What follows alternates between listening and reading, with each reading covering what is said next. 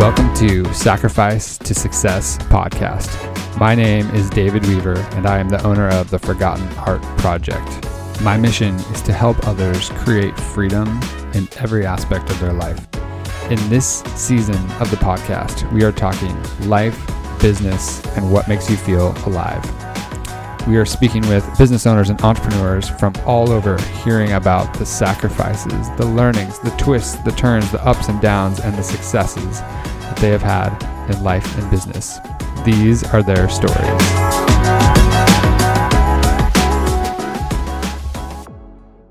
All right. Welcome, everybody. Today, I have with me our guest, Charles Reed. Welcome, Charles.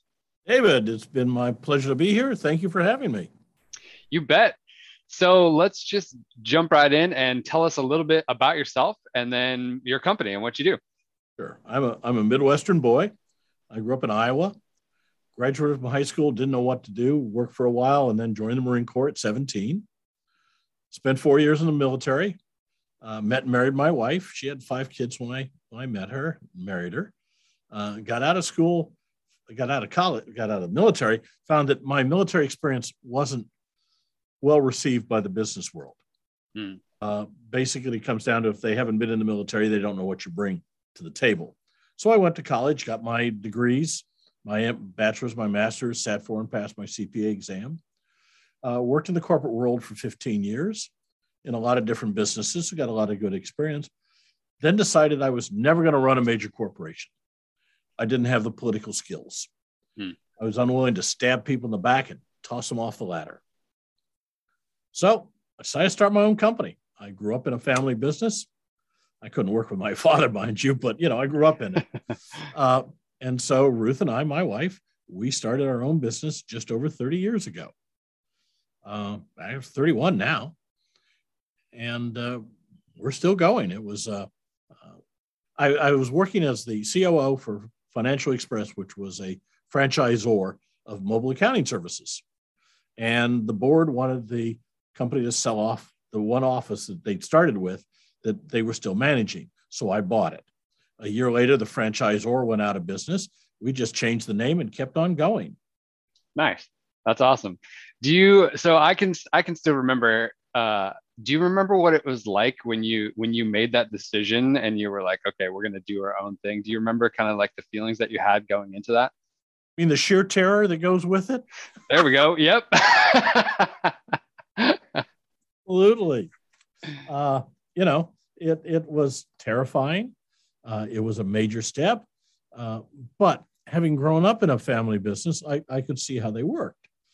Now, one of the things that happened was, my parents worked together. Okay. My entire growing up life, they worked in the same office there at the house. My father was an insurance consultant. So I thought working with your wife was a normal and natural thing. Working with your wife is an unnatural act, let me tell you. Yes. So that was one of the things we had to get past. But we started it together, both worked in it, taken our savings and started it. We're lucky that when we started, we had some clients. So it wasn't starting dead from scratch, right? Which made it easier. But that wasn't enough to run a business, to live off of barely. So we had to scramble to get clients and hire people and change software and equipment and all the things that come with running a business. You had to wear all the hats. You had to do everything to start with. Mm-hmm. And probably one of the most difficult decisions was hiring that first non-cost center person, that first person that didn't generate revenue. Her name was Penny. She, at that time, secretary, receptionist, whatever. Yeah. She answered the phone and so on. Those kind of positions have basically disappeared with email and a lot of other things. But Penny was worth every penny we paid her. She left us to become the executive assistant for the president of Mary Kay Cosmetics. So she was really talented. She gave the best phone of any person I've ever seen. Client would call in once, she'd find out who they were. Next time they called, she knew them. Nice. It was just wonderful. So that was a major step for us is when we hired her. Cool. Other than that, we've been hiring people who generated revenue, accountants or salespeople who we could measure their revenue. Right. So okay. That's, yeah. Awesome. Well, take just a quick step back. Well, I guess it's not a step back because I'm sure it's evolved over the years. And give us a little insight. What does your company do? What are all your things? Sure. GetPayRoll, which is the current iteration for marketing. We provide payroll and payroll-related services to small businesses. Okay. Our clientele is mostly under 50 employees. I think our average client is like 17. Okay. And we have some multi-hundred employee employers in there. So the mix is, and we have some singles, just a lawyer or a doctor or whatever that's just himself, but needs to pay himself and stay out of trouble with the IRS. Our unique selling proposition is compliance. We keep you out of trouble as a businessman with the IRS and the states and solve the problems that they arise. IRS makes millions of mistakes every year, millions. And if you don't know what you're doing, you can't fix them because you're dealing in an arena that you don't understand. The analogy I use is when I grew up, Pele was the world's best soccer player, maybe of all time. Wonderful athlete. But if you take Pele and put him in a New York Yankees uniform at second base, he'd be lost. He'd still be a great athlete, but he wouldn't understand the game, the rules, the equipment, or anything else. He'd be lost. Well, a successful entrepreneur, whether it be a dog groomer, a manufacturer, a restaurateur, an insurance agent, a lawyer, a doctor, whatever, it's good at what they do. Otherwise, they wouldn't stay in business. All your listeners understand this. They're good at what they do. They're successful. They're growing. They're taking care of their clients. But you say, okay, now go deal with the IRS. They don't know what they're doing. And I understand that. I can't do their job. I'm not a chef. I'm not a dog groomer. I'm not a manufacturer. I'm not a lot of things. I'm a tax expert. I'm a payroll and employment tax expert. That's what I do for a living. So that's what we do for our clients. We handle those things for them. We produce paychecks. We pay all the taxes. We do all the forms filing. We keep up with all the rules and regulations and laws, keep them out of trouble with them. And when the IRS of the state screws up, we fix it. Nice. Yeah, I mean, that's an invaluable thing to offer because, like you said, most entrepreneurs are so busy. They're doing their thing. They're good at what they do. That's not something they really even need to or have to get into when we can just hire somebody to take care of that stuff for us and then not add another thing to the plate, right?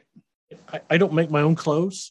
I don't build my own car. I don't even mow my own lawn anymore. That's work. Nice. Okay. So I hire people to do those things because they're specialists at it. They can do it far more efficiently, quickly, and cheaply than I can do it. Okay. Yep. They can't do what I can do. I can't do what they can do. So we buy each other's services. And for an entrepreneur to spend their time doing payroll when they could be working on their business, one of the mistakes that a lot of entrepreneurs make is keeping all their hats, all the responsibilities, all the jobs, they keep them all, rather than delegating out those that they should and can, and outsourcing those things that aren't core to their business.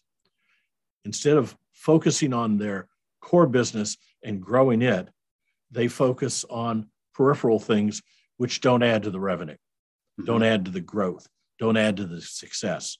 And I think that's a mistake. Now, when you're brand new, sometimes you got to do it all. I mean, right. You can't afford to, payroll is a pittance, but sometimes, that dollar matters. So, I understand that. But as soon as an entrepreneur can, they should be outsourcing those things that aren't core to their business.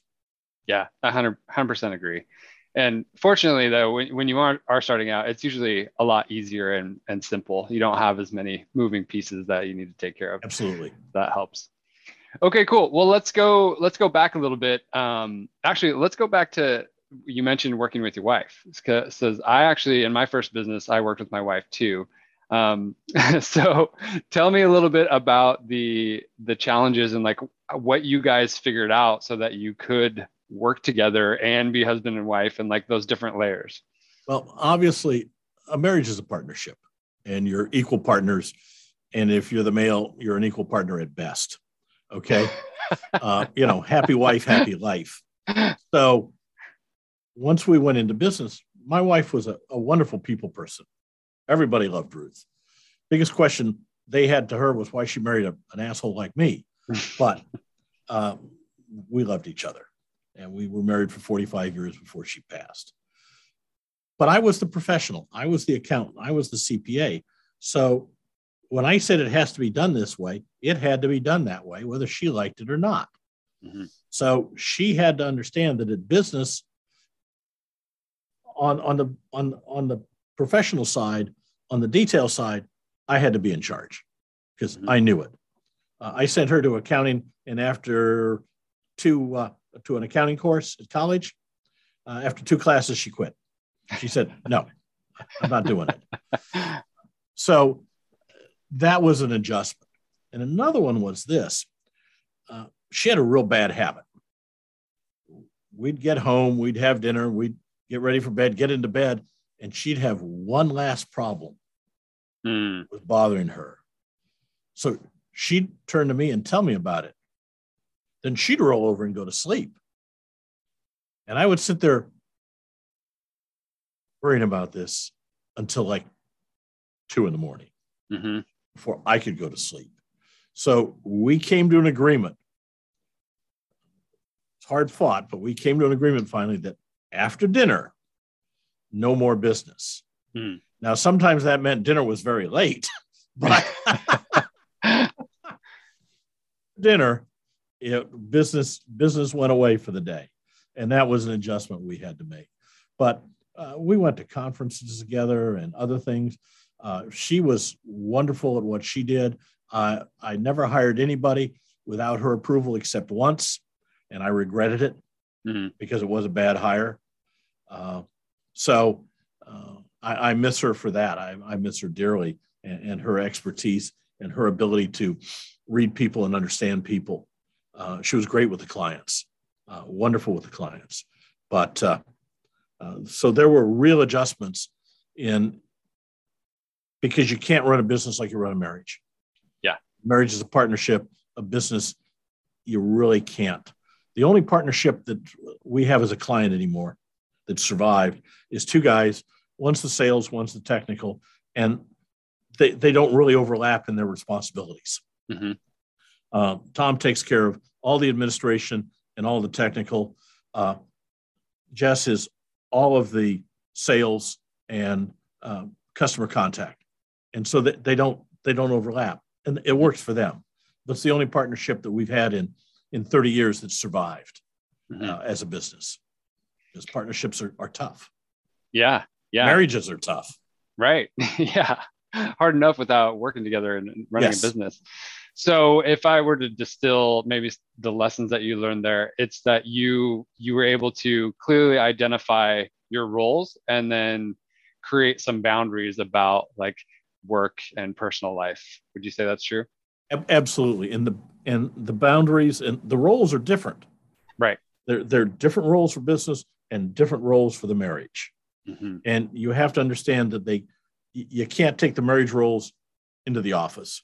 Mm-hmm. And you can't take the office roles back home, because if I'm, I tell her how things have to be done at the office, I can do that because we've agreed to that. Right. If I go home and tell her how to do things, I'm going to sleep on the couch. Yeah. Right. Yeah. That's great. I think that's super crucial. And that's like a lot of what I learned in the process too, is really, it helps in both categories. It helps in all your life, just creating appropriate expectations and agreements in any part of your life, really. But especially if you're blending those 2 things together. Communication is so important in marriage, and you have to have good communication to make it work, my opinion. Right. Okay, cool. So talk to me a little bit about like, what is 1 or 2 challenges in being an entrepreneur that you faced that you went through and you made it out the other side? Well, starting the business, first of all, But you're still going. Yeah. We're still going and we're still growing. And one of the things I learned is there's things I'm not real good at. I tell people I have sucker written across my forehead. I'm a sucker for a sob story. Deborah, who's my right-hand person, who's been with me 23 years now, is much harder nosed than I am. So we've set it up where if the employees need something, they come to her. And if she thinks it's legitimate, an advance, special time off, whatever, she'll come to me. And I'll approve it, of course. If she doesn't, she just tells them no. And that saves me because I'll just say yes. I'm easy like that. That's one thing. Another is I learned I can't market. Thought I could. And finally here a few years ago, I hired a marketing person. And the results were amazing. And I'm now on my third one over the years now. But if I'd hired one 26, 28 years ago when I first could have, I'd be a much, much bigger business today. It's something I've learned I can't market my way out of a paper bag. So I have a marketing staff now. I have a marketing manager, a business development salesperson, and Michael, who is my videographer and writes a lot of the scripts for the blogs and shoots the videos and edits them and so on. Fabulous guy. He can hear me. He also does my technical work here. So I've learned that I really have to examine myself and what I'm good at and what I'm not good at. And I don't have to be the smartest person in the room. I needed to learn how to hire the smartest person in the room. So that was a major thing is to learn that I'm not the best. I think I'm pretty damn good, but I'm not good at some things, and I have to learn that the hard way. Yeah, I love that. I think that's at some point we all figure that out along the way, or maybe not, and then but then you don't grow, like you said, you don't grow as fast. But with that, what would you say? Like, what do you think is a good time in your experience for somebody who is going to, or who maybe feels the same as you? They're not good at marketing. They're like, I don't feel like this is my expertise. When do you think is a good time for them to pick up the phone and call that person? As quickly as they can afford to. And sometimes you're going to have to bite the bullet and say, okay, I'm going to cut back on my personal expenses. I'm going to cut back on my income to allow myself to get this person in here to grow the business and make us all more money over time. I mean, I enjoy what I do, but I enjoy the fruits of the labor. I enjoy the benefits that I get from it. The house, the car, the vacations when I take them, and so on. So if you feel you have to do it all yourself, you're never going to be what you could be. The moment you can outsource things, start doing it, concentrate on your core expertise. If that's marketing and you need people to do the work, hire people to do the work. If you're doing the work and hire people to do the marketing, that's fine. Now, I'm at the point where I have both. I have an operations staff. I have a marketing staff. My job as CEO now is to make them more efficient, get them the tools they need, solve the problems they encounter, free them up to do the things they need to do, provide them with tools and personnel and whatever to allow them to do their job better. That's my job as CEO now, rather than doing the work. They don't let me do payroll anymore. Okay. I mean, we brought in a new system and I'm not an expert at it. I'm an expert at the law. I still file all the tax court petitions. I do the work with the Internal Revenue Service. Okay. I'm the guy that answers the phone for that and talks to the revenue agents and appeals officers and district counsel and so on. That's my expertise. And I I don't need to outsource that yet. There may come a day where I'll need to bring in another expert. But at the moment, I can handle all those problems that arise. But in addition, though, operations is done exactly like I would do it as a CPA. Okay. The procedures and policies were set. They get revised constantly. But the concept and how it's done and how it's produced is my baby. And it's what I want it done. And it's what my clients want. So my operations people can continue to enhance it. But the core is what I created. And I'm happy with it. And my staff is, and my clients, of course, are. So it's not like I've given up everything. Yeah. It's still my company. So. Well, yeah, I mean, so we talked a little bit about this before we jumped on the call here, but you're 72, right? Yeah. Yeah. So why keep working? Enjoy it. Now, I don't let the alarm clock rule me like I did 20 years ago. So, I may not get in here. I didn't get in here until today. My trainer was over, and I probably didn't get in here until just after 11. I like being here. I like my staff. I like my clients. It keeps me active. It keeps my mind active. I have to keep up with the tax law and study it. I spent 3 years on the IRS Advisory Council, just got off of it year before last. That was fabulous. 10 years ago, I became a U.S. tax court practitioner, which allows me to represent clients in tax court without being an attorney. I'm getting better and more knowledgeable all the time. It's fun. I know. Employment taxes, that's fun. Yeah, it is for me. Okay. See, this is why we need you, because you're the guy who thinks this stuff is fun. And we, like, at least me, I'm like, never in a million years do I want to read tax law. Yeah, see, it is fun. And yeah, look, that's my latest book. Cool. What's it called? Payroll book. The Payroll book. Guide for Small Business and Startups, which I'll give a copy to all your listeners if they want one. Okay, cool. I wrote that. We published it. Wiley published it just over a year ago.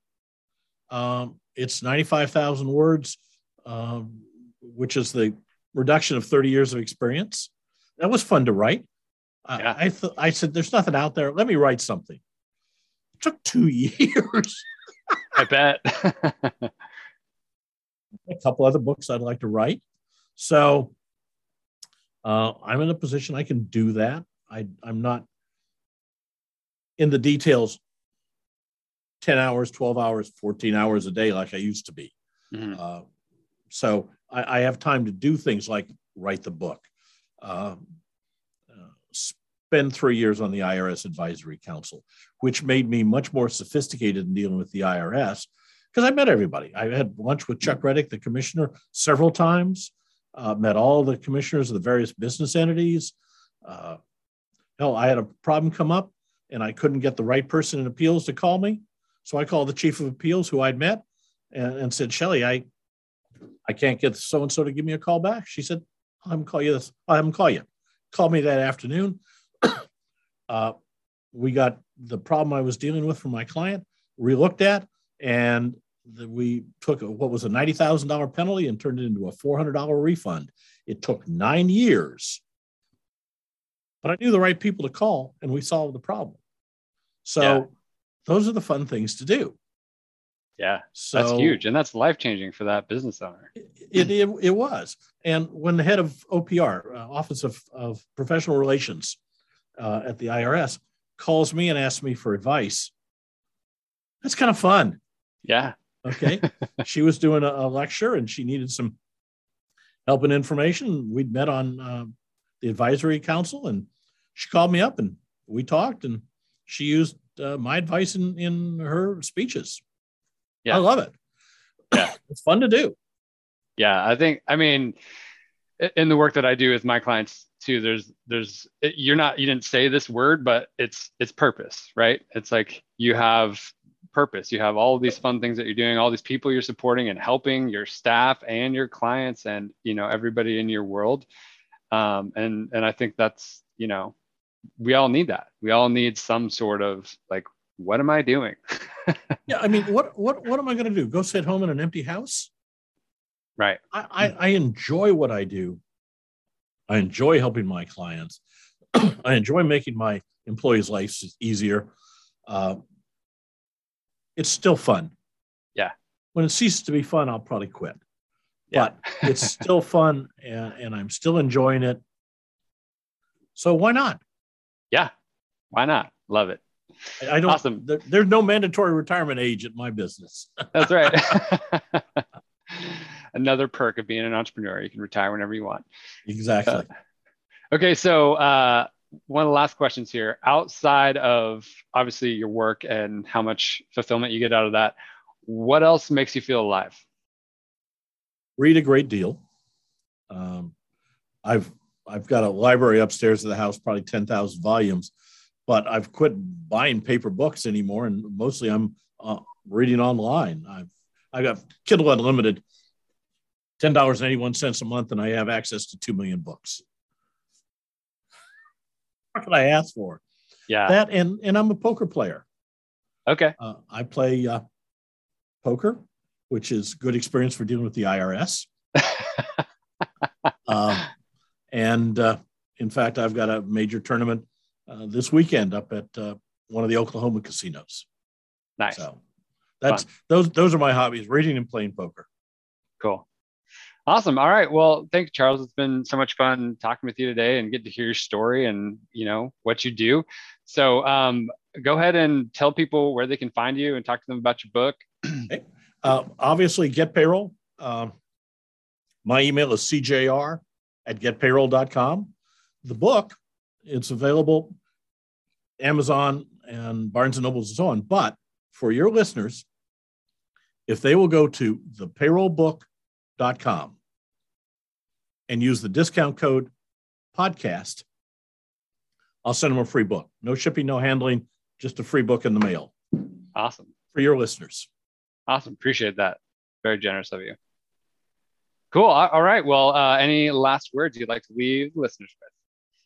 Well, there's a couple of things I like to tell entrepreneurs. Okay. One of which is there's never a traffic jam on the extra mile. Go the extra mile for your clients. Go the extra mile for your employees. Your competitors won't.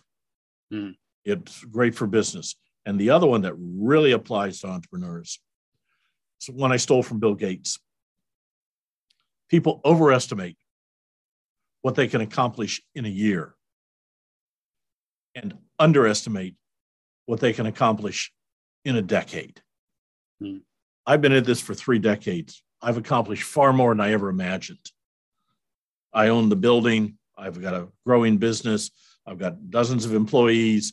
It's great. You can't be a unicorn. They're so rare. It's, none of us are going to be Jeff Bezos. Okay. Forget it. But you can be successful in the long term if you take the long-term approach. It's a marathon. It's not a sprint, guys. Nice. Yeah. I love that. Consistency over time, right? Absolutely. Cool. Awesome. Well, thank you so much, Charles. Appreciate you spending the time with me today. David, my pleasure. Thank you for having me. You bet.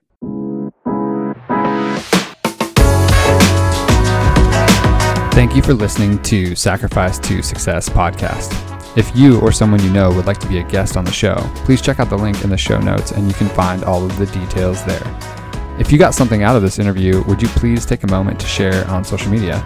You can just do a quick screenshot with your phone and text it to somebody or post it on the socials. Let's see if we can change the narrative of social media and post valuable, positive content. We are regularly putting out new episodes and content, so to make sure you don't miss any episodes, please go ahead and subscribe. The thumbs up ratings and reviews go a long way to help promote the show, and they mean a lot to me. If you'd like to know more, you can go to my website, davidweavercoach.com, or you can follow me on LinkedIn or Facebook. Those links are also in the show notes. And I do also have a free training on my website as well. So thank you so much for listening, and we will see you next time.